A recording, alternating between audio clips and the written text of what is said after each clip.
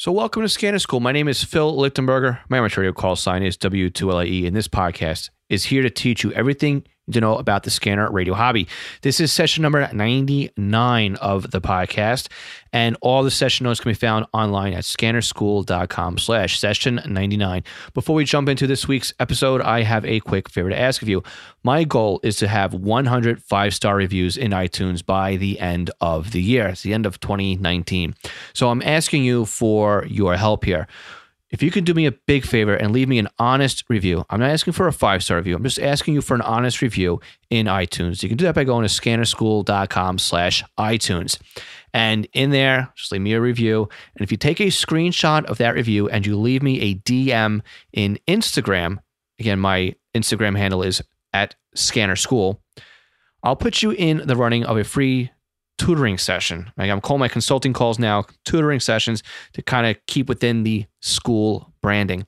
So a winner will win that. So again, the contest will run, or the goal is by the end of 2019. So please do this before the end of the year if you'd like to get in the running of a free tutoring call. Again, I'm just looking for honest reviews here, 5-star reviews. And if you don't think I'm worthy of a 5-star review, let me know. And this will allow me to improve the podcast. I always love your feedback. And again, I'm here to do this podcast for you guys. So if you think that there's something I could do to improve it, please let me know. I'm all ears. With that, let's go right into this week's podcast.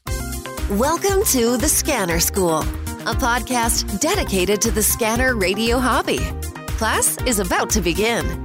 Here is your host, Phil Lichtenberger. All right, guys, welcome back to Scanner School. On this session, we welcome back Harrison Wilson. Now, Harrison talked in session number 81 originally about using commercial radios for scanning. And obviously last week we talked about stolen radio IDs and how that tied into it. But Harrison is back because Harrison knows a lot about doing vehicle installs. Now, vehicle installs is something I have done as well, but not as a 9-to-5 job, right? I've done this as putting my own personal gear into my own personal radio or putting it into other people's cars. And it's always good to hear from somebody who does this on a professional level to get some extra points and tips. So we're going to jump right into this interview. Again, Harrison Wilson. Thank you, Harrison, for being back on the podcast. I greatly appreciate it. And Harrison definitely knows his stuff. So I want to say thank you so much again for coming back, and I hope you all get something out of this interview. So let's jump right into it. Harrison, welcome back. You are our second repeat guest. I want to thank you for coming back on the podcast. Glad to be back, and I'm glad I'm not the first one to come back. No, it's fine. So today you're here to talk about mobile installations, which is really cool, and something where I'm from in New York is a bit taboo when it comes to scanners. So I will relate to what it is I talked to you about in the two-way radio world as in amateur radio, which is what I'm allowed to do in my vehicle here in New York. But everything that I'm going to talk about and everything you talk about go hand in hand when it comes to scanning. So let's go ahead and talk about mounting a radio in a vehicle. Yep, sure. So just so no one thinks that I'm just another guy talking about this. This used to actually be how I made my living a couple of years back. And before that, had customers in the DC region ranging from local all the way up to federal, and did some pretty cool projects. So definitely something I want to talk about, just because I feel like I meet a lot of people who, when they go to do installations, can't really come up with ideas and just need to understand where they get that creative spark from, and just tips and tricks and things I use when somebody's asking, hey, how do I stick that to the dash, so to speak, with the scanner or something like that. Right. So we're going to go a little bit beyond the old cup holder mount. Or the suction cups, or duct tape, rubber bands. I've even seen professional cords. Fire departments do duct tape. So whatever works. No one is immune from the poor installation or the very Facebook shareable photo of a terrible installation. Yes. I know there's a couple groups out there that like to share professional installs gone wrong. So let's start very, very basic here. What type of safety do we need to be worried about before we even start planning out where we're going to put the radios? I think that's a good place to start. So in any case, I think my top safety tip is going to be airbag deployment. It's one of those things that we don't really think about just because we don't have airbags go off every day. So some people forget where they are. If you need to know where they are, typically you'll look for the logos on the vehicle that will say SRS or airbag, SRS standing for supplemental restraint system. Other places you can look are in the owner's manual. And there's lots of tools out there that have been kind of developed for the fire community for being able to extricate victims from vehicles that are typically used to determine where airbag locations on the vehicle are, just because even with some of our older vehicles that only had it in the steering wheel and maybe even the passenger side above the glove box, we're now getting into all sorts of weird locations for airbags, which are explosive devices, and your seatbelt pretensions are explosive devices as well. So when we talk about that, you really want to know where they are because number one, you don't want to cut into those lines. Number two, you don't want to be mounting anything in the deployment or blast zone of those devices. And number three, they are the worst place possible. You can try to ground stuff, especially in the example of like seatbelt pretensioners or seat mounts and things like that.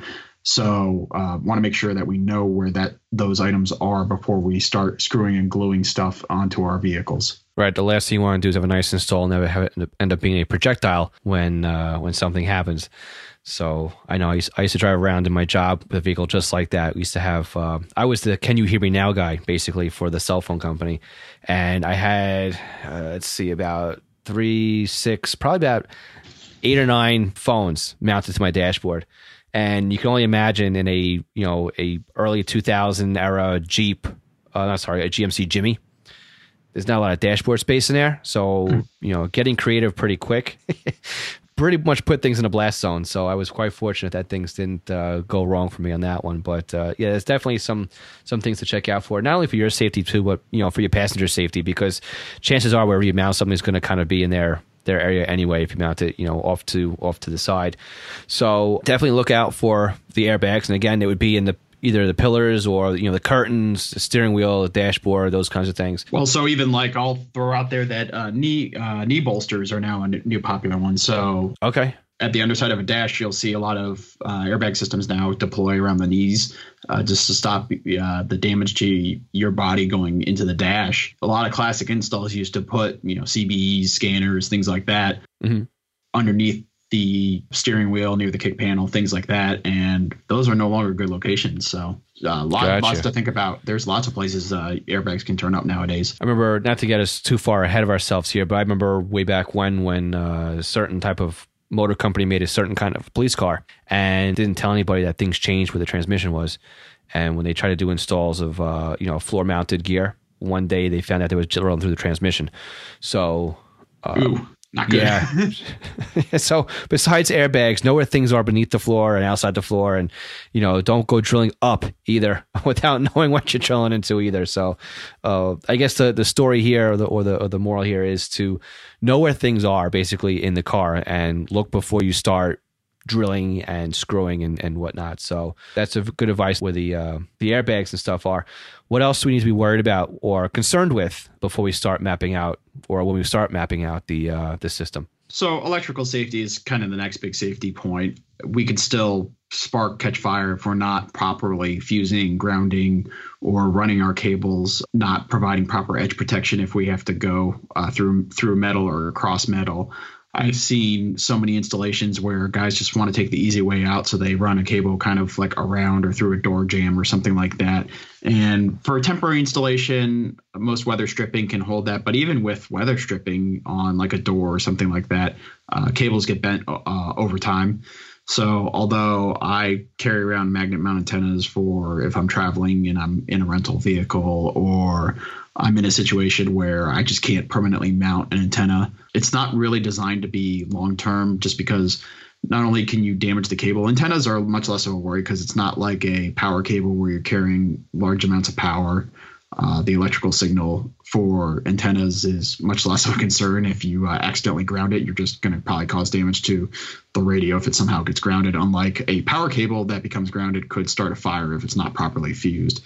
So if you're super nervous, obviously disconnect the ground from the main battery when you go to start doing this sort of work.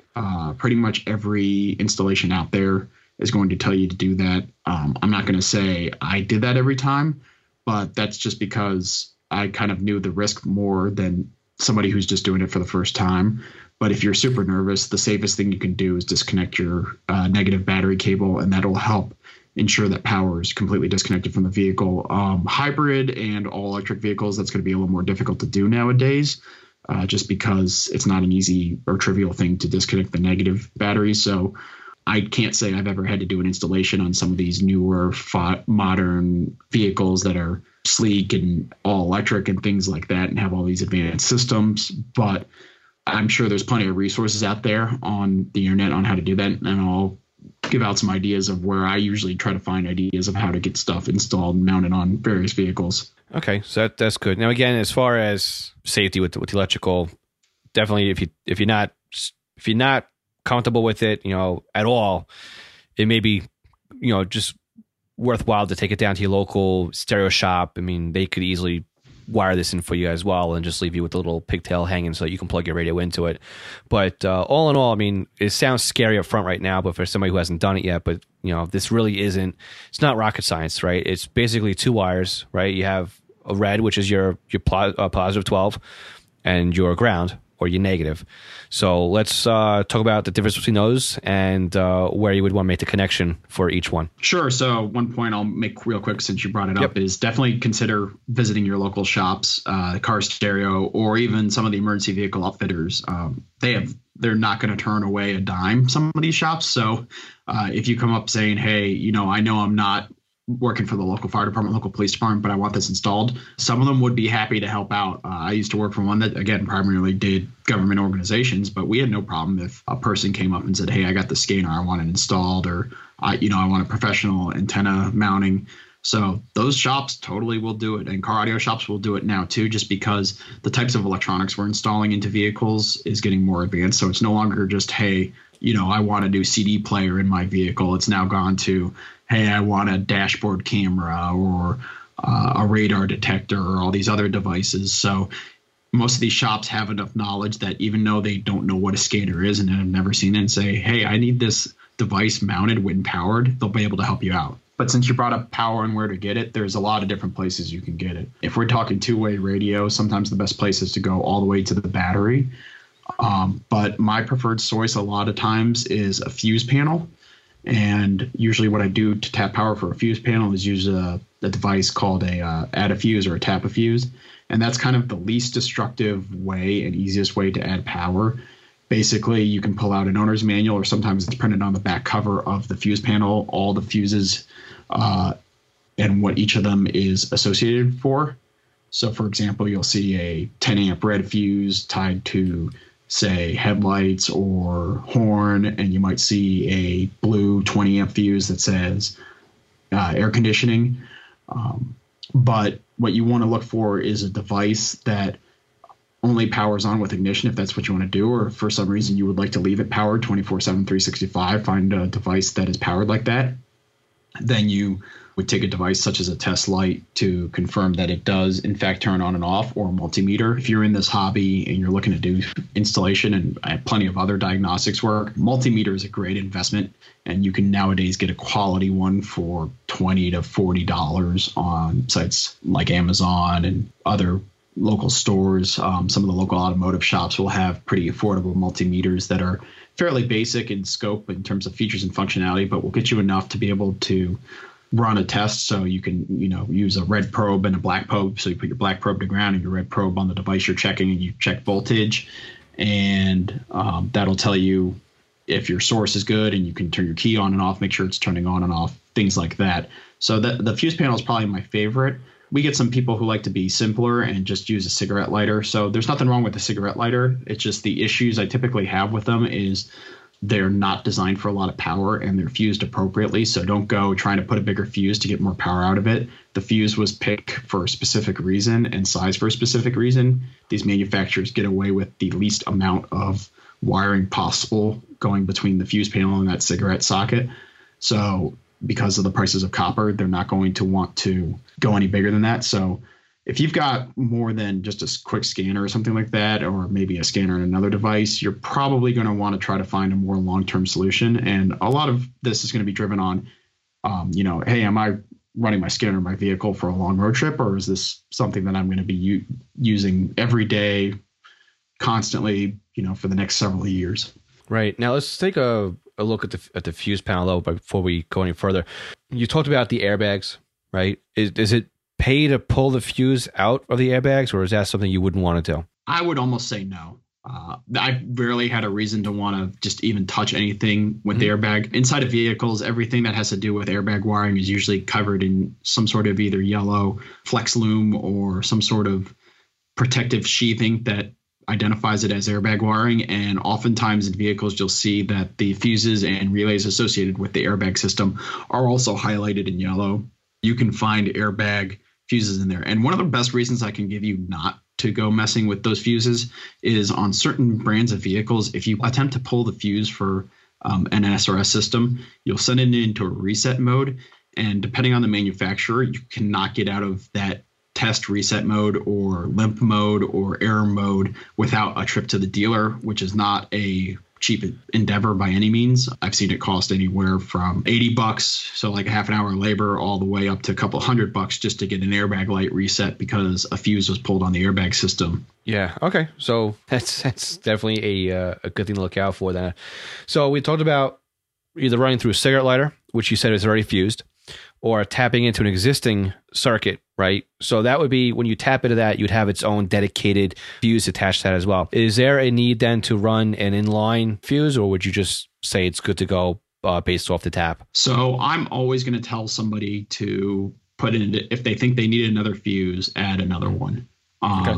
There's no such thing as overfusing. One of the old myths that came from the car audio installation world was that fuses degrade power, degrade performance, especially with audio, but there's no such thing as overfusing. Definite, yeah, you're going to want to fuse it again is if you're in the situation where the line rating changes. So say, for example, you want to run a 20 amp circuit and your tap fuse can support a 20 amp circuit coming off of the fuse, but you're going to split it off into two devices that only need a couple amps apiece. You would want to make sure that each of those branches off of your wiring is fused down, because basically you want to make sure that the fuse is such that the rating is just above where you expect the maximum power to be, because you want to make sure you create a safe enough situation. Otherwise, you're going to end up in a potential car fire or electrical fire or some other significant hazard if you're not properly fusing. And there's a massive gap between when the fuse blows and where the maximum power rating is. So usually that rating is 125% of the expected maximum amperage, which can be fun to calculate and can be difficult to calculate, but there's plenty of guides out there online for sizing fuses. Right. And again, too, I mean, if you're that much of a doubt, you can look at the back of the wall wart that came with the scanner. Many of them are, from anywhere from a half an amp, which is 500 milliamps, to 3/4 of an amp, maybe even a full amp. So it'll tell you on that wall wart too, how much that can deliver, and that could be a good guide too, as to how much your max would be on a fuse, because the radio is not going to pull more than what that wall wart is rated for anyway. That's kind of what I've been doing on my install. When it comes to fusing, also, we would want to fuse the positive, but do you recommend fusing the negative lead on that or no?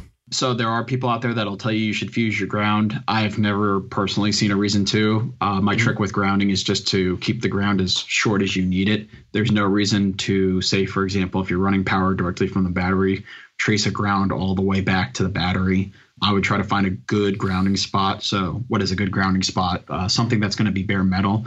Usually the best trick is to find a manufacturer ground that's already in the location where you're mounting. With the amount of electronics that are in vehicles today, they're all over the vehicle. So usually if you start pulling back panels, pulling back carpet, you'll quickly find a spot. I would recommend never, ever using a seat bolt or a seat belt bolt as a ground. There should be no reason you have to take those off. And I would avoid trying to use any bolt for ground that requires specific torque settings, just because most people don't probably have the equipment to make sure that the bolt is torqued back to spec, and you're kind of opening yourself to your own liability.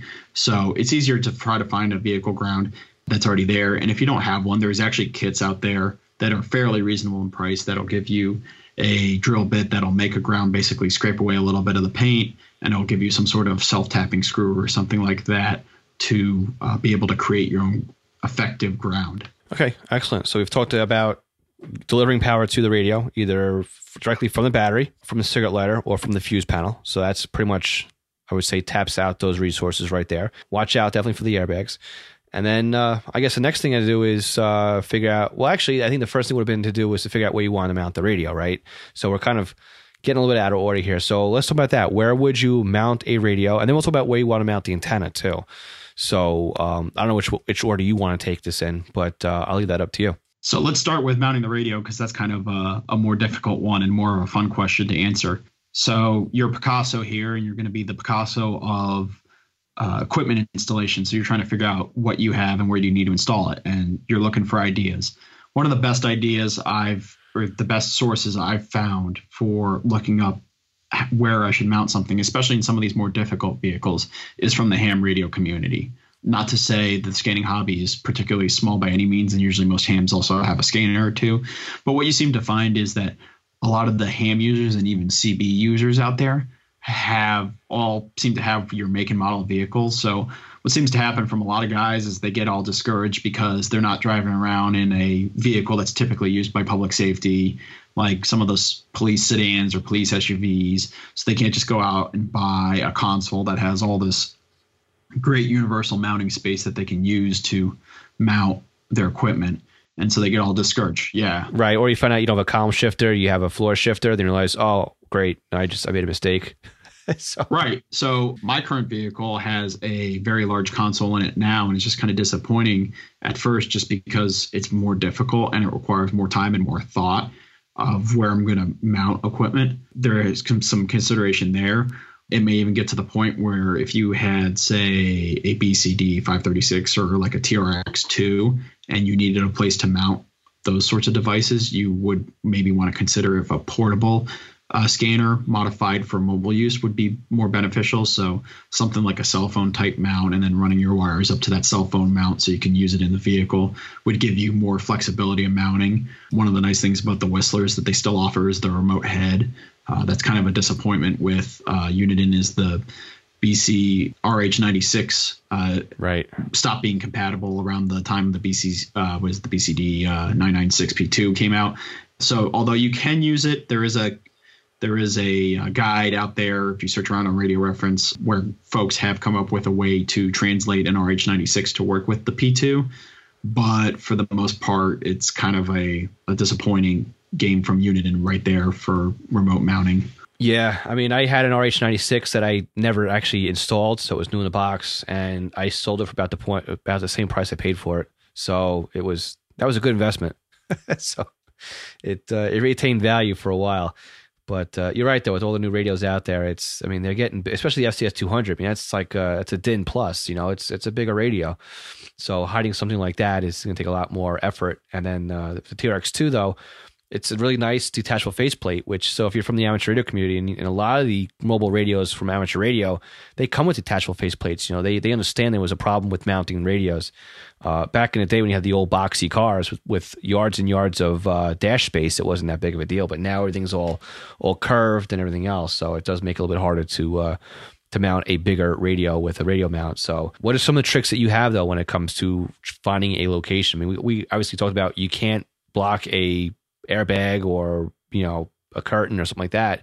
So where would you look to mount a radio if you were mounting either a regular mobile radio or a handheld that you're going to use in a mobile environment? So the first thing I typically do is I kind of, like I said earlier, I look at the ham radio community, and typically what I'll do is Google my car make and model and ham radio install, because you'll find that the ham radio community has done these sort of installations, and with the way some of the equipment can come from ham, especially if you start talking HF and you've got screwdriver antennas and antenna tuners and all that stuff, they've kind of helped give you some ideas, give you that spark, give you that inspiration of, hey, maybe I could mount it sideways here, or, maybe I've got some overhead space I can mount. Some of the typical places you kind of have to think about if you're willing to go this far is what kind of panels you have. So we're seeing on some of the new cars, they have a lot of plastic panels that can come apart in multiple pieces, and not come apart like break, but come apart like when you go to disassemble the console. So what I've been finding is you could remove a panel And then you go, and if you want to be able to return it to stock, you can go even to the dealer or the manufacturer websites on the internet, places like that, and find a replacement panel for $20-$30, which can kind of seem like a lot depending on how long term it is. But if you really want a good installation, you could remove that panel and be able to cut through plastic using tools like a Dremel or some other spiral cut tool. But part of it is just kind of being comfortable with exploring the vehicle if you don't have kind of that great spot to just mount something on top. Some other ideas I've seen a lot of recently involve laptop type mounts. So it seems like although for public safety, the consoles are kind of limited to those typical vehicles you see running around as police cars or fire chief vehicles, things like that, you are finding that with a lot of local governments, they're using a wider array of vehicles for things like public works or utilities departments or animal control or whatever, and they still need laptop mounts. So some of these laptop mount communities and manufacturers are catering to that need.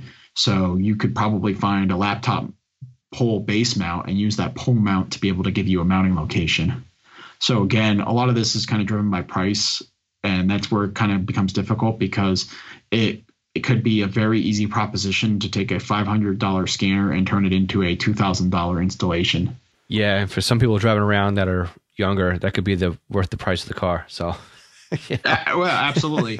We've gotten to the point now too where I've seen people consider changing their cars just so they have more room to mount stuff. One of the best things to look for if you're looking for a car or something to consider is a double DIN radio. Now, if you don't know what a double DIN or a single DIN, you kind of mentioned the SDS 200 and how it's DIN and a half. The DIN size is a defined standard size.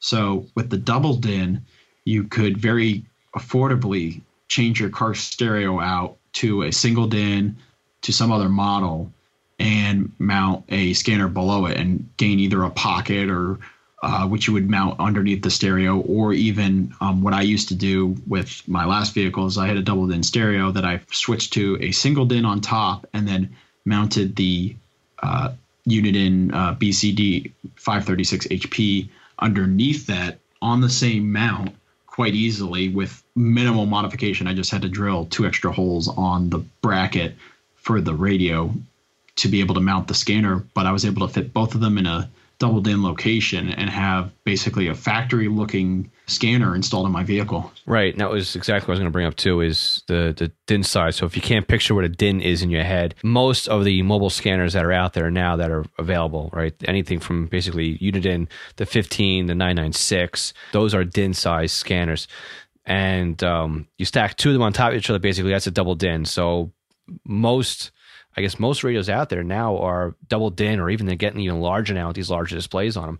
So, but you got to watch out too. A lot of these radios now they interface with more stuff in the radio, in the car, whereas you have the controls and the stereo. So there's, you're going to have to figure out what's it worth more to you, to have the scanner someplace or to have the full functionality of your radio. There's even third-party adapters you can put out there that will tie into the vehicle controllers with the aftermarket stereo. So you don't really need to lose all the functionality on it, but you're going to have some give and take on this one. So you talked about really quickly, a great place to put a scanner where it's going to be permanently mounted, always visible, and a great spot for you to see it, use it, touch it, and it's not going to be in the way of anything else being on the dashboard. But let's dial it back. Let's go back to the very beginning.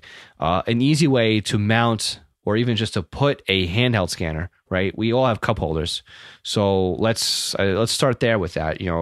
Dropping a radio into a cup holder, is that a good starting point to mount or temporarily mount a scanner? I mean, I guess from a safety perspective, I should discourage it just because that could become a projectile. But I will freely admit that I'm one of those people that does it on a regular basis, whether it be a 2-way radio or a scanner. It sometimes goes, or a pager even. It just goes in the cup holder just because that's easy. That's there.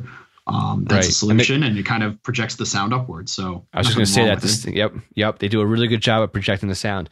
And then beyond that, though, I mean, they do have mounts that are made specifically to go into a cup holder that then you would mount, I guess, a cell phone to. But they have them out there, I believe, now, too, that will allow you to mount a portable radio to it, correct? Yep. So this is kind of a interesting rabbit hole in itself that we can go down, which is the portable mounting options. So a lot of that draws from the cell phone community and some of the cell phone mounting options. So the first thing I like to say, and I know you mentioned cup holder, but I can kind of bring this into any sort of handheld, portable, or even cell phone type mounting, is you have to pick your base. So you start with a base. So if you don't want kind of anything that looks more permanent, and you want something that can go from car to car, you could definitely start with a cup holder. There's cup holder mounts for cell phones. You just have to make sure that the maximum opening is going to be wide enough to support whatever handheld type device you're using. So, get your ruler out, measure your scanner that you're using, and then make sure you buy one that says maximum width of the phone, quote unquote, that you would be using with this mount is wide enough to support your cell phone. But if you want to take it a step further, companies like RAM Mount, who's one of my favorites, has a cup holder base that you put in conjunction with an arm, and then they have some device specific mounts. So the example that immediately comes to my head is if you're a fan of the Uniden Home Patrol or Home Patrol 2, the Uniden mount that you can purchase for those scanners is actually a ball mount that would fit a RAM ball mounting system. And when you start to check out RAM's website, you can start to see a lot of the options that they have. So, for example, with RAM, my last vehicle had a grab handle that was placed on the A-pillar, which is the pillar between the driver's window and the windshield. And I was able to safely remove a bolt that held that grab handle on it and replace it with a mount developed by RAM for use with a motorcycle. And so the bolt that was there actually fit into this little ball mount that had a hole in it to put a bolt through. And then I was able to clamp a RAM mount quite safely to that mount. So if you want to go something other than a cup holder route, there's other companies I can start to list off that you should check out their websites. So the first one that comes to my head is ProClip USA, proclipusa.com. They have a ton of base mounts. They are plastic molded mounts, and most of them are what are called no drill. And so they're designed to make the installation so simple and so easy, but yet safe. So typically they'll have like a small strip of adhesive just to give it a little extra strength. But for example, in my vehicle, they kind of clipped into where the air vent is. And those are what I use on a day-to-day basis with my cell phones. And they offer a button type mount. So if you have a handheld scanner that uses a button to go onto a belt clip, you could remove the belt clip and drop the button into the button type mount. And that's a quick way to be able to put your handheld scanner where it's easily viewable. You could leave some wires hanging there. So if you used like a BNC adapter to SMA adapter for a lot of those scanners, then you have a quick release, you have power. And some other base mount manufacturers are Panavice. So Panavice makes a lot of vehicle specific. They also have a couple universal mounts, but their vehicle specific ones can get quite interesting. So both ProClip and Panavice let you search by make and model. Two other companies I've used in the past are CUDA, which is K as in kilo, U as in uniform, D as in delta, A as in alpha, USA.com. And they make these cell phone style mounts that kind of look like the old 90s car phone looking mounts, but they basically are fiberglass molded leather wrapped mounts that you can use to drill mounts onto directly. And then ProFit International is the last company I'm thinking of. So their website is pro-fit-international, which is abbreviated to intl.com. And all of these companies make vehicle specific mounts, and you'll be kind of shocked by the amount of catalog they have in terms of vehicles. And one thing I like to talk about with ProClip is they actually are the wing of a Swedish company, I believe, which is Brodit, Brodit. So you can actually go to Brodit's website and look at some of the European models and actually have a wider catalog, and then take that same part number and put it into ProClip's website and purchase that mount, which isn't easily or normally found on their website, but it'll pop up if you use the Brodit part number onto ProClip's website. So you can get even wider selection of bit mounting bases. We'll be right back after a word from our sponsor. Scanner School is sponsored by EastCoastPagers.com. Now, East Coast Pagers is one of my online companies, and I want to tell you about the end of year promotions running right now on East Coast Pagers on Unication products. Now, if you buy 10 G1 pagers, you will get one free. So that's 11 for the price of 10. Now you can mix and match colors and band splits. So if you're in the process of phasing things out, you will go from low band to UHF. You want one low band and a couple UHF channels or a couple of UHF pagers. Boom. This is a great way to get it. Now the G4s and G5 pagers are $100 off of MSRP. So that drops the G4 down to $545, and it drops the G5 down to $645. Now, these prices here, they include shipping. Okay, I don't charge anything extra for shipping. Now, the final promotion, if you buy 10 pagers, you get the 5-year extended warranty included. Pagers normally ship with a 2-year warranty. This is a great, easy, and free way to get the 5-year warranty. Now, I had to put my order in of 10 pagers. So if, little secret between me and you, if a couple of us pull pagers together and I put them all in as one order, we can all get the 5-year warranty. Don't tell anybody. These promos expire December 15th, 2019. So contact me right now, phil@eastcoastpagers.com, or go to eastcoastpagers.com, browse through our catalog, and we'll click on the contact button to reach out directly to me. Again, that's phil@eastcoastpagers.com. Again, eastcoastpagers.com. And now for the conclusion of this week's podcast. In fact, I had Kenneth Fowler on a couple weeks ago when we talked about DMR. And we had talked about that as well, as it was mounting it using the European side. This way, it gave you another option to mount something to. So what's interesting is I talked about earlier with the Jimmy I had for work, where I had all the cell phones on it. What I had was a ProFit mount and a Panavise mount and a couple of brackets. I was able to take the two of them together because the screw holes are kind of universal, and I was able to make a deck out of it. And I mounted it, which is really cool. You took the fascia board off of like the dashboard, the bezel, which gave you access to the radio screws. You took out one screw from the radio, and then the kit went right onto that one screw, and you just screwed it back on again and put the bezel back on. That was your nice little mount for what would be either the two-way radio, or in my case, the cell phones. So it's amazing what you can do with these things. Once you start putting them together, it's like a construction set. It's like being a kid, and you can put this plate here with that arm there and this bracket there. So go ahead. So the one thing I wanted to bring up, or the two things I wanted to bring up that you just made me think about, was all these manufacturers' websites usually do a good job of letting you see the manual. So if you're kind of curious about how much disassembly and how involved it's going to be, they're going to do a very good job of being able to give you a copy of that manual. Just get a quick PDF copy, then you can, and the directions will tell you how much disassembly is going to be required. Sometimes it's just kind of just putting a plastic jam tool in just to create the clearance to install the mount. Sometimes it's more involved, like you said, with the removing the fascia, unscrewing a single bolt, putting a bolt back in. But since you mentioned it as well, and with the construction set, so the mounting holes lining up, what you're typically seeing there is a mount called AMPS, Alpha, Mike, Papa, Sierra. So an AMPS mount is a universal mount. So for anybody who's had to mount a flat screen TV on the wall, they've probably heard the term VESA, Victor, Echo, Sierra, Alpha. AMPS is kind of the same idea, where the manufacturers came together and created a specification on a square mount for a lot of these mobile devices. So what you can start to look for is, if you're on RAM's site, you can get an adapter that goes from a RAM mount or a RAM base to an AMPS mount, and then use the AMPS mounting plate from, say, ProClip or ProFit, and use those parts to make together a mount. So you like the base from one manufacturer, but you like the device holder from another manufacturer. Well, you can now combine them.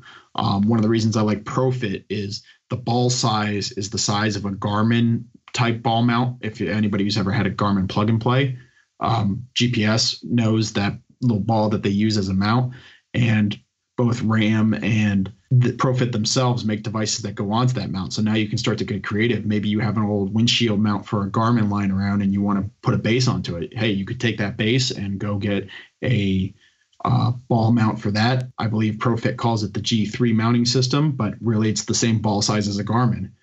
And you can look up the specs on the Garmin ball size and compare that to some of the specs of the RAM ball size. So the RAM ball mounts use various sizes, and one of the sizes they support is that Garmin mount size. So it's not just you have to be stuck on one manufacturer. Definitely look around, and some of these manufacturers share standards to make sure that their devices and mounts and holders are compatible with each other. You bring up a good point too when you said GPS. So let's talk about that for a second. The typical place to mount a GPS, if anybody is still using them, would be on the windshield. So obviously we're going to be able to find some mounts that suction cup to a window, but check local laws. I think California is one of these places where you can't have anything mounted to the dashboard. I know here in New York, if you have anything dangling from your rearview mirror, they're going to get you on that too. So New York's a fun place to live. So one thing to remember is to make sure you check your state or your country's vehicle law to find out where you can't put these things.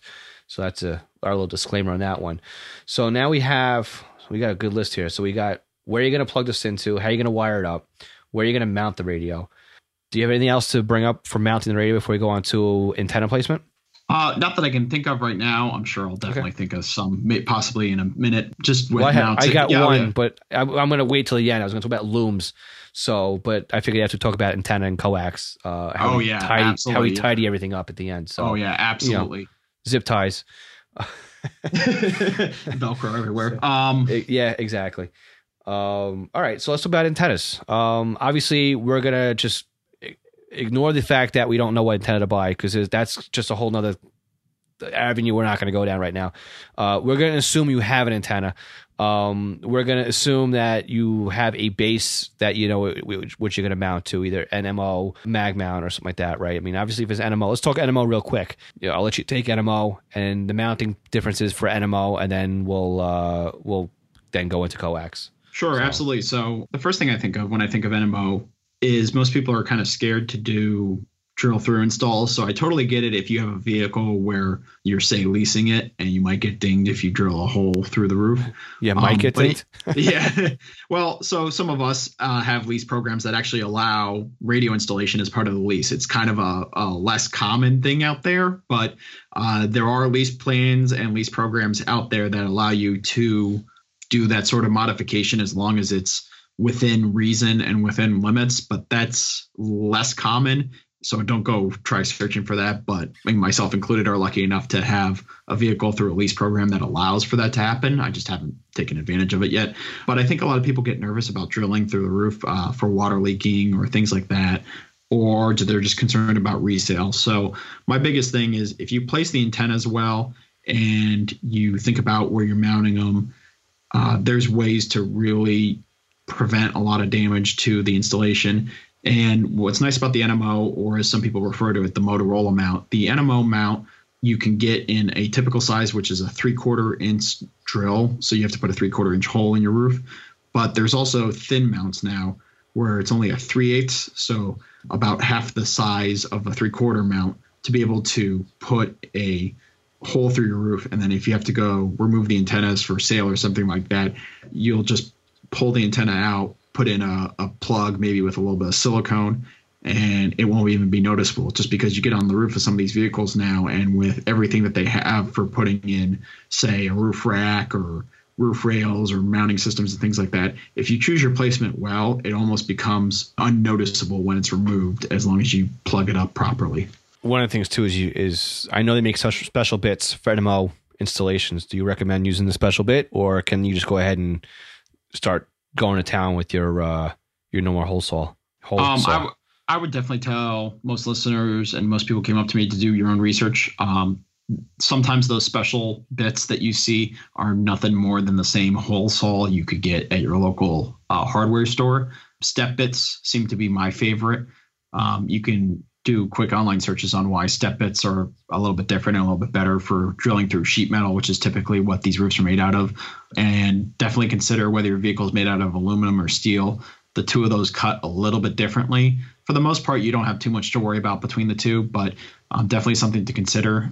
If you go drilling antenna mounts, don't drill into plastic, don't drill into fiberglass. The only reasons I say to avoid those is they don't have a good ground plane, so all the benefits of drilling through a roof to mount an antenna are kind of lost on the fact that there's no ground plane. Now, there are ways to add a ground plane, but really the best thing to do is mount to some sort of metal surface that's integrated into the vehicle's overall electrical ground. Right. So let's talk about the actual placement that you just talked about. If you find a good place for it, what's an easy way to find a placement for the antenna? Because obviously you don't want to drill down and find out you're drilling into a support bracket right beneath it. You're not going to be able to put the actual NMO mount. What's your recommendations? Do you drop the entire headliner, or you drop a dome light, or how do you typically deal with the installation when it comes to NMO? So it's going to depend on the manufacturer. And sometimes, unfortunately, the best answer is to not necessarily like drop and pull the entire headliner out of the vehicle, but to remove enough of the trim that you can drop the headliner just enough to see underneath of it. You want to make sure you're not drilling through anything structural or wiring. Rarely are you going to run into the issue that you're running into wiring, but you don't just want to go drilling blind into your roof. Mostly you want to know what's underneath because there may be additional structural members. There may actually be some electrical wiring.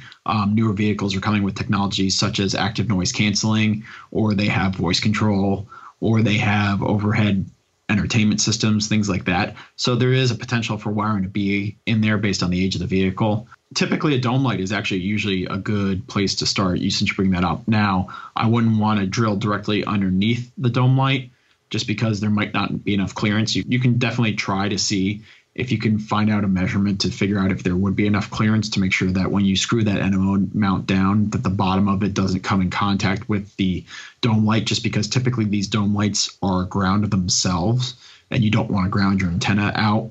So if you have a way you can measure, basically know the height between the bottom of the headliner and the bottom of the roof, and then subtract away how tall the dome light is, you might find you have enough room. But if nothing else, it's a good spot just to go looking for some of these locations. And it totally goes back to doing internet searches. There's plenty of people out there who've probably already drilled through that roof for one reason or another. And it might not even be for antenna placement. It might be, you could probably find on various car specific forums people who've done projects like sound deadening or sunroof installation. So they might have already posted a picture of what the roof looks like underneath of it. So you can use those pictures to kind of be your clue, so to speak, of where you should start, where you should begin to plan, where you should start looking for a place to mount a antenna. Right. And I'm glad you said, sunroof, because that was the other thing I was going to bring up too. A lot of these cars, they have the retractable sunroofs. So you don't want to all of a sudden find out you're opening your sunroof up and you hit the antenna mount. So that's a good idea to see where that's going to be as well. So as far as placing the antenna, right, on top of the roof is usually the best place for it. Somewhere in the middle, I've seen them on trunk lids and whatnot. Personally, I've mounted mine on the back of my glass. I have a pickup truck, so I would mount it on the back glass with 3M tape and a special mount from Diamond. But I use antennas that don't require ground, a ground plane. But you have to know what type of antenna you're using. Then you figure out what type of mount, right? It goes with that and the mount placement. So now we're looking at mounting or running the coax. If we're going to mag mount, right, like we talked about earlier, you get to bring it through a door jamb or a trunk lip, or, with my old car, my very first car was an old Celebrity, and I had a mag mount on that one, and it was easy. It just went through the back of the trunk and tucked it behind the front seat, or the back seat rather, and underneath the carpet and out the center console, and that's where it went to the two-way radio. But it's things, that part of the install really hasn't changed, right? It's just finding a channel, tucking the coax in there, and just making sure it's out of sight, correct? Yeah, absolutely. So back to kind of what I said way early on is you have to consider your pinch points. So if you're running coax across anything, like say you decide to remove the weather stripping and run it through that, even if you're doing a mag mount, you have to consider if you're going to be putting pressure on it and it's going to be slicing against the pressed metal where they usually mount the weather stripping to. You might want to pick a spot where two pieces of weather stripping come in contact with each other, because usually that's going to be two soft mounts. But the other consideration there, speaking from personal experience and learning the hard way, is oftentimes when you use the weather stripping location as a place to run your cable, you can find that water will leak in using that location. So that's why a lot of people kind of gravitate towards doing, like you said, kind of like a glass mount or something like that. Something I definitely want to steer people away from is, especially in this hobby, is try to avoid a lot of the covert mounts and covert mounting. My first scanner mount or my first antenna I did for a scanner installation, I did basically it looked like a long random wire antenna that used two suction cups to go across the windshield. And what I was finding with my reception was that my reception was based upon which direction my vehicle was pointing. So basically wherever I had the windshield pointed was kind of where my strongest reception was.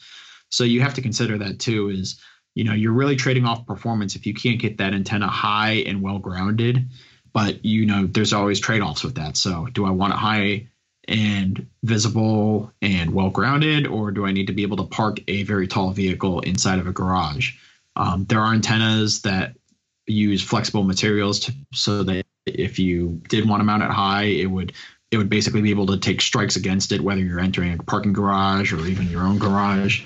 There's a lot to consider. I just try to drive people away from the covert mounts because it seems like there's a weird trend, and I have to admit I kind of fell into it when I first started doing it. Was, I want all these scanners in my vehicle, but I don't want anything on the outside that screams I've got radio equipment in this vehicle. So you look at like the covert type antennas, and so those are a lot of trade-off for performance for the ability to be more discreet. So a glass mount with a no ground plane required antenna, like you mentioned, is probably a good trade-off for that sort of solution. Right. Well, actually, the mount I was using was actually for a UHF style mount, so it wasn't even through the glass. I don't even like those through the glass ones. You hear a lot of horror stories about those, especially with like the tinted glass. They attenuate down too much. So absolutely, yeah. I always try and push people away from that. But the mount I was using is I think it's an HRKS by Diamond. So it has a you can get an NMO or UHF or PL259, which is what I have. And it comes with a really thin coax. I think it was like 174, if I'm not mistaken. But I did exactly what you said. I took off the third brake light, and I wired the coax in from the underside, the third brake light, so it was on the downside of it. But water still finds a way to wick in. And, after a couple of good rainstorms like we have tonight, a nor'easter, I know in the morning my car's going to smell damp because the water is going to wick its way in through the coax. So, it just seems like, the driest method really to do is NMO through the roof and it'd be watertight. But other options, though, I mean, you could probably come in through, I guess there's like the when you close the doors, right, for the car, you get that little vent that happens so that the air's got someplace to go. Or underneath the car too, you got gaskets, so you could poke in through there, and then silicone those up really well if it's on the other side. But really, the coax, you don't want to have a mile worth of coax going from the antenna to the radio. A lot of these antenna mounts only come with about 12 feet or so of coax, so you'll end up adding more coax to the install if you go that way. With again, you got to do what's best though for you and your mounting. So we have the antenna picked out, right? And again, going with antennas too, what you were saying, the flexible antennas. I have my antenna, the one I mounted on the glass, has a fold over base, so I can lift the antenna up a little bit and then it hinges down. I've also seen Diamond make antenna mounts where it clips to the roof rail with a roof rack, and then it will hinge down by, either via a motor, or you can just unscrew a little wing nut and the whole antenna will hinge down too. So you just got to remember though, before you pull into the garage, that you take the antenna down. I forgot to take the antenna down when I went to the mechanic, and I got it back one day. I'm like, the antenna doesn't look right. I always thought it had another section on top. And then I went through my pickup truck bed and found the top of the antenna in the back of the bed. So at least the glass didn't crack. I know that mount was definitely strong enough. So the antenna failed before the mount failed or the glass failed. So that was good. But I mean, to fill in the gap here, it was on the vehicle lift, and I guess the antenna touched the roof of the garage. So, but yep. So something else you just made me think of, back to kind of where you get inspiration from. So one of the things you can do for antenna mounting, particularly if you have a 4x4 vehicle or SUV, is a lot of these off-road communities love their CB, love their GMRS. Oh yeah, they certainly do. Yep. So make sure you check out a lot of those guys to see if they have an antenna mount and how they've run their wiring, because you can get a lot from that. And the other option too, and this is kind of an odd one, is think about auxiliary lighting mounting. So I had a vehicle that a third-party manufacturer, made a mount for doing what are called ditch lights. A lot of people kind of think of them as those lights that sit at the bottom of the windshield, but you're seeing a lot more people offer them for a lot more vehicles. And one of the options you could use that for was, instead of screwing a light mount through it, which usually just uses a single bolt mount, is it became a perfect antenna mount, and it was grounded all the way through the vehicle. So that becomes like a hood channel mount. And I think my antenna coax ended up being pretty short when I did that as well, because it went in through the hood channel, ran down and through the firewall, made sure to use a grommet that I sealed up with some silicone to stop weather and to stop chafing, and it went right to the back of the scanner, and it was probably only like 2 or 3 feet. So that's actually a really good idea. That's a great idea. Yep. So definitely one of the other ideas I have too is, when you're doing a lot of this stuff, it's definitely worth it, if you haven't, to learn to crimp your own coax or even solder your own coax. You can purchase, a lot of the places where you purchase your NMO antenna offer the NMO mounts. And one of the ways you can purchase the NMO mount is pretty much in pieces, ready to go on RG58, which seems to be the most common type of coax used for these installations. And so when you learn how to mount RG58, how to crimp it, that goes a long way in this hobby. So you learn how to put a BNC or an SMA or the various connectors you might want to use, maybe mini UHF, and then you learn how to put an NMO mount on the other end. Now you've created a custom length cable, and you can also take this with you into other aspects of the hobby. So it's definitely something worth learning. And sometimes it can actually help you save money, just because the cost of buying bulk cable assembled in pieces and then assembling it yourself. And then there's times where it actually is cheaper to buy the manufactured cable. We were finding when I was doing this professionally that it was cheaper for us to buy several bulk packs of the 50-foot NMO, even though most of our installations were 15 feet or under, and then just have all the excess cable when we needed to make little jumpers and stuff like that. So definitely learn soldering and crimping your own coax, and the tools out there to do it are remarkably affordable. And there's tons of videos on places like YouTube on how to do this. Yep, and it's really not that difficult. It's fairly easy. And I think I have a whole pile of those the crimp for the BNC, because it was the same ones I was using for the CCTV. Ends up being exactly the same, because they use 58 as well, so pretty much goes right on there. So we got the antenna mounted, we got the coax routed, we have power. What about speaker placement? Well, we want to use speakers that's on the scanner itself, or do we want to use a speaker that is hidden somewhere underneath the seat, or what do you recommend as far as that goes? Well, we could totally get into a whole nother topic on that. Well, let's not say we did.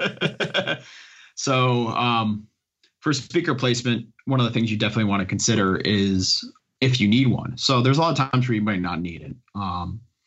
I've had plenty of installations where how it's mounted is loud and clear enough, especially if you're doing kind of the cell phone mount we talked about earlier and using a handheld scanner. You're probably going to have that speaker forward firing. You're probably going to be okay. Most mobile installations, I've found you more or less have to consider a external speaker of some type. The home controls are pretty nice because it's a front mount speaker. It's forward facing. It's quite loud and clear. But when the speakers are down firing and you've kind of mounted it into a dash, it's not going to be as good.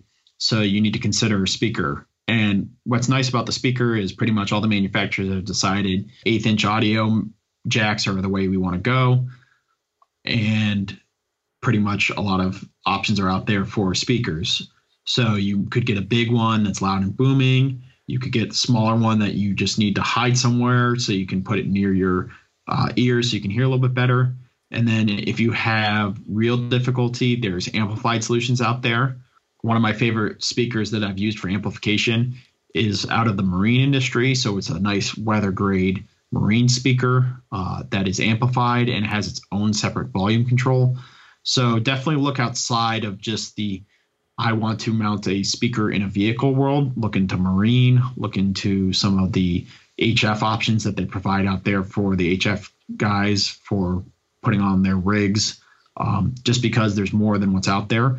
And you can turn this into kind of a DIY lesson for yourself again, where there's guys out there on eBay and some of these other sites where they sell little amplifiers, and you could go out and buy your own speaker, find a place to hide the speaker, maybe fabricate a mount to put the speaker, and have an external amplifier for that to give it some extra audio boost. Or sometimes you can learn how to make your own 1/8-inch to speaker adapter and just use any sort of what I would typically call a mid-range speaker for most car audio installations, and that would be an option.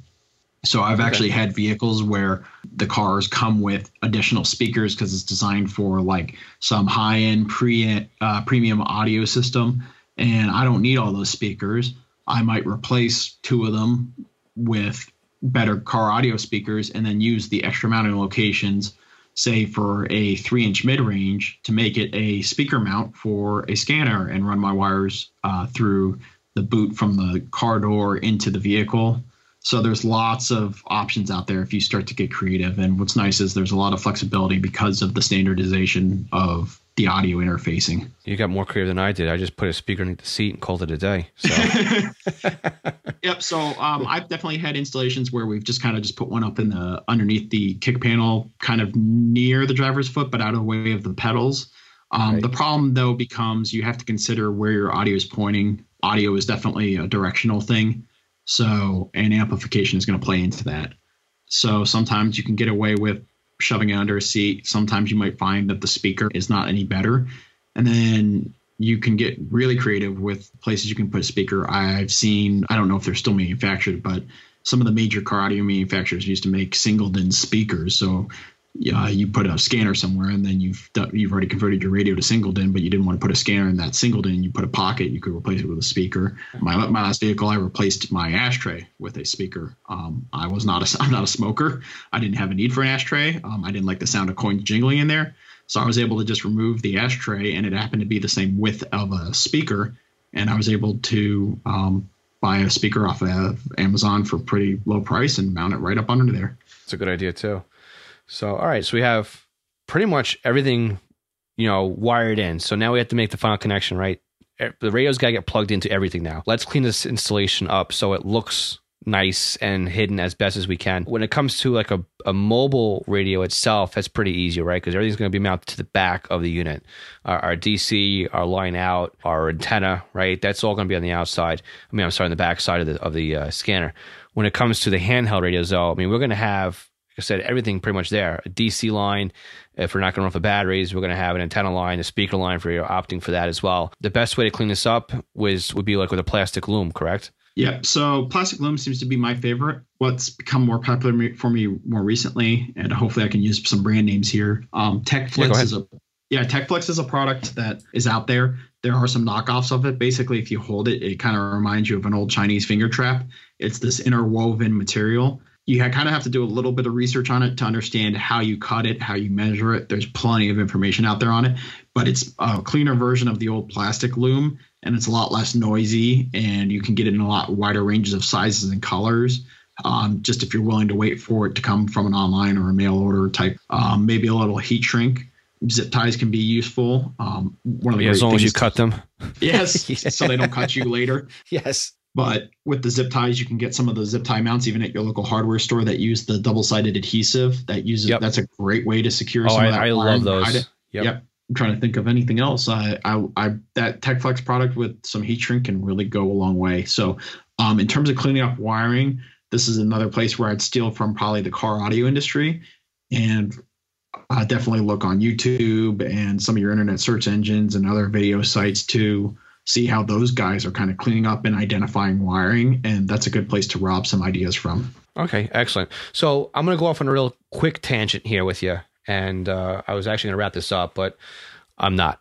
So we're talking about wiring in basically one radio, right? We talked about two radios.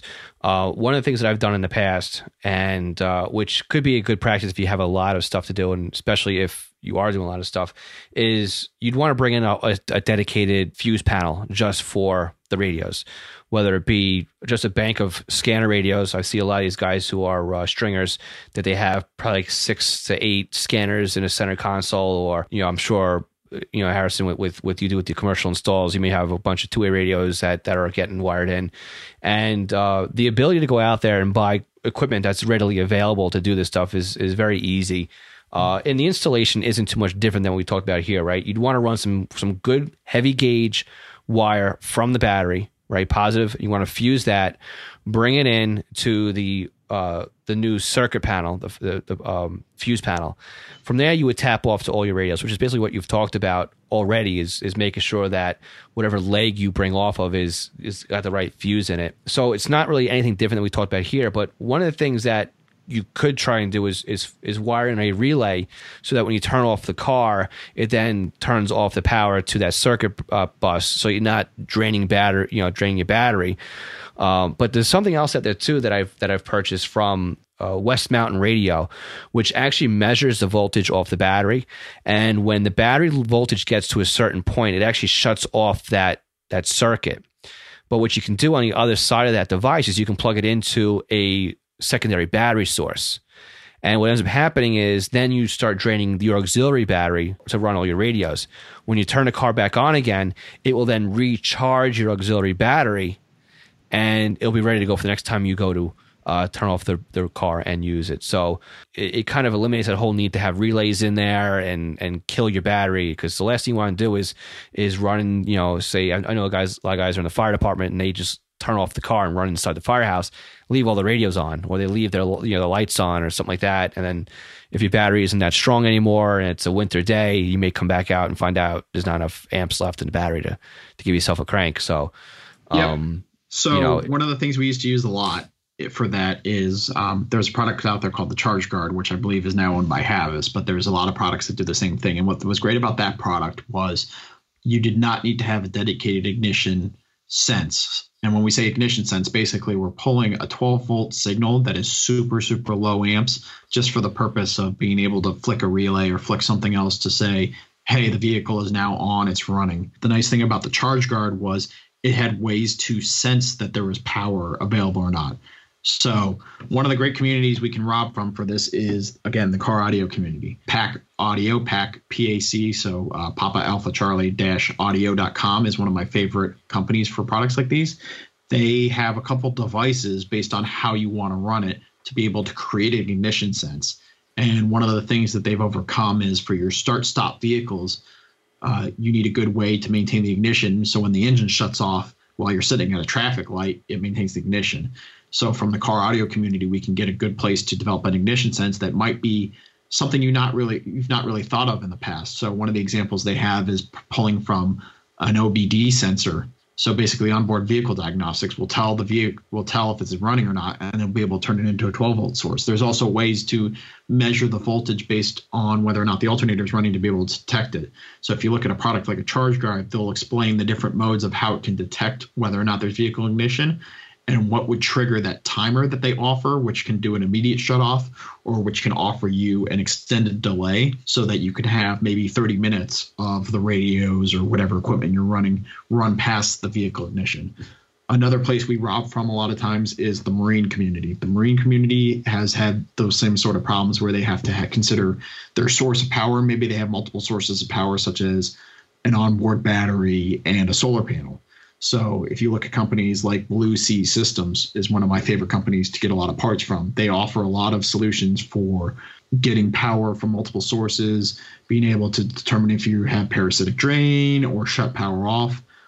There's companies out there that make fuse panels that already have the relay built into the fuse panel itself. So it'll have an array of constant power sources and then a set of ignition-only power sources so that you could provide some devices with ignition-only power. You could provide some devices with constant on power. You could provide some devices with both. And I usually avoided the all-in-one devices just because, not saying that like West Mountain Radio makes a bad product or anything. There's plenty of products out there that probably do the same sort of thing, but the difficulty would become if one component on that whole device breaks, now that entire device is out of service. So usually to create the solution you brought up, we would use a device called a battery isolator. And there's so many different ways to do battery isolations, from simple oversized diodes that only allow the power to flow in one direction. So you can charge a battery but not necessarily drain from it unless you hit a button. So now you have a way to pull from power if you need it. But there's also things that are used in the off-road community and the overlanding community. For those unaware, with overlanding, it's a activity where guys, typically in SUVs or pickup trucks, go off-roading long distances and usually have to camp. So they want to make sure they have an emergency power supply in case their primary battery goes dead. They can start their vehicle and get back home. So one of the sources one of the devices they typically use is specific battery isolators. And some of these can get pretty complicated with their modes. I'm thinking of a product off the top of my head from a company called Warn, Whiskey Alpha Romeo November, that has a multi-mode position. So you can run off of both batteries at the same time. You can run off of one battery and only charge the second one until you need it, or you can simply run off of that one battery for if you need to jump, and it has a selector switch to let you decide which mode you need to run in. So this can get pretty complicated pretty quick. Yep, that's why I was saying we go there really quick. So, but excellent. So I think we've pretty much covered everything when it comes to an install or a basic install on a radio. I mean, is there anything else that we think we would need to touch on with an installation of a radio? So with some of this other stuff, if you are lucky enough to have a vehicle that offers kind of a center mount console, or is a vehicle typically used by police or fire EMS or other first responders, Definitely make sure you make sure you know the specs of the device you're trying to mount. Just because you go to a website and you might see that, for example, I can't find a mount for an SDS 200. That doesn't mean they don't have anything that would work. The SDS 200 dimensions are actually quite close to the old BC 780 XLT, and the manufacturer might provide a mount for that. So make sure you definitely try to think outside the box, even with all these pre-manufactured solutions. Just because you might get discouraged because a mount is not offered for your device. If you know the dimensions and maybe you know there's another device out there that's about the same dimensions, then you have an option that's pretty close, especially if we take from the ham radio community. You know, we have a mount that's designed for a remote head mount of a ham radio. Maybe we could use that on a TRX2 or some other Whistler model that has the detachable faceplate. So definitely start to think about devices that kind of look like and are shaped like the device you're using, because you might find, although that there's not something offered specifically for that device, there's something pretty close. And if you're maybe willing to do a little drilling, maybe a little sanding, maybe a little gluing, you could come up with a solution. Yep, exactly. So, but again, if you're lucky enough to have a vehicle that can drop in a Havas console or something like that, then couple face plates, you're all done. Yeah, so. But there's definitely some manufacturers, and I'll throw this out there too, that are definitely catering to the covert community, so to speak. So definitely think about your vehicles that are sold in large fleets, mostly your American manufacturers, and you'll find out there that there are companies making products beyond that. The one that immediately comes to my head is there's a company called Rockland that makes a drop-in mount for Chevys and GMC trucks and SUVs. So even that giant Suburban you have with the giant sweeping center console, they have a solution which requires a little bit of modification, but they have a solution out there for using your typical Havas type faceplate to mount a couple radios in the center console. You might lose your cup holders, but if that's the trade-off you're willing to have to be able to mount this stuff, that's a trade-off. Yeah, I think in this country though, everybody wants their cup holders. So, yeah. I know I do. So Yep, I hear you. All right. Anything else you want to bring up about vehicle mounting? Yeah, so just make sure, obviously maintain safety, and there's tons of resources on the internet, and you can definitely go down some rabbit holes. We always got inspired by other ideas we saw and got kind of creative by some of the solutions out there. And make sure you look outside of even the ham radio and scanner hobby communities and public safety industries, and start looking towards some of your other communities. So if you have an SUV or truck, overlanding type communities will obviously have to mount a lot of stuff, so you can pull some inspiration from them. Look at some of the options out there for government vehicles. So a lot of fleets now are running into using hybrid vehicles or electric vehicles because they want to maintain a good public image, and they want to make sure that they show that they're being efficient with money and being fuel efficient. So they're buying these fuel efficient type vehicles, and companies are offering mounting solutions to be able to put onboard printers, computers, things like that. Just don't get stuck in the idea that because you don't see an idea out there for mounting something from the ham radio community doesn't mean it's impossible. So It takes a little bit of creativity, takes a little bit of learning, takes a little bit of research, but sites out there like Radio Reference have boards dedicated just to people who do installations. So make sure you get inspiration from other places if you're trying to think of something where you want a creative mount, and you want something beyond just dropping your radio in a cup holder. Yep, exactly.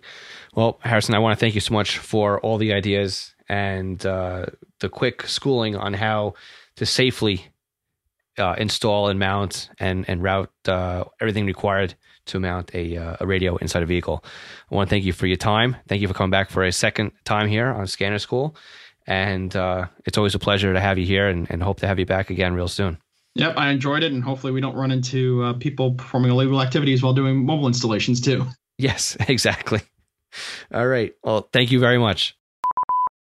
Harrison, thank you so much for coming back on the podcast. I greatly appreciate it. And I hope that everybody out there understands that, vehicle installs isn't so difficult to do. It's just kind of knowing the right places to tap into the electrical, the right places to mount your scanners. And I'm sure there's some stuff out there that we probably didn't talk about, but we want to make sure that we can give the information without overloading you. And again, if you just don't feel right doing it, if you don't feel comfortable, definitely find a radio shop that'll do this. There's plenty of places out there. You can go to your local fire department, find out where they have their vehicles installs done, or get into your local two-way group, or even just go to like a car stereo installation place. They can probably get this taken care of for you as well if you're just not comfortable with it.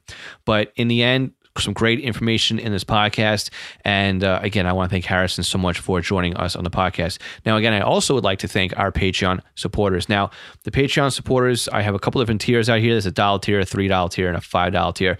And if you jump in at the $5 tier, that will get you the podcast, not only get you the podcast early, but you'll get a really cool Squelchy sticker pack, which is basically as our logo, our little cartoon character, and I got some bumper stickers that are just his character, and you can stick them on the back of your vehicle. You could give it to your kids to put somewhere or whatever, but they're really cool. And again, you get that at the $5 level. Now, again, the $5 level too, if you think about it, once Patreon takes their cut, I'm getting about a little bit more than $1 a session if you donate at the $5 level. So really, if you think about it, this podcast, for everybody who's donating $5, I'm getting maybe at $1.25. So, that's how the pledging goes. So again, it's not a lot. I'm not making a lot of it. It's enough to kind of offset some of the costs, which is really great. Because to be honest with you, right now, I'm leaving tomorrow for a cruise.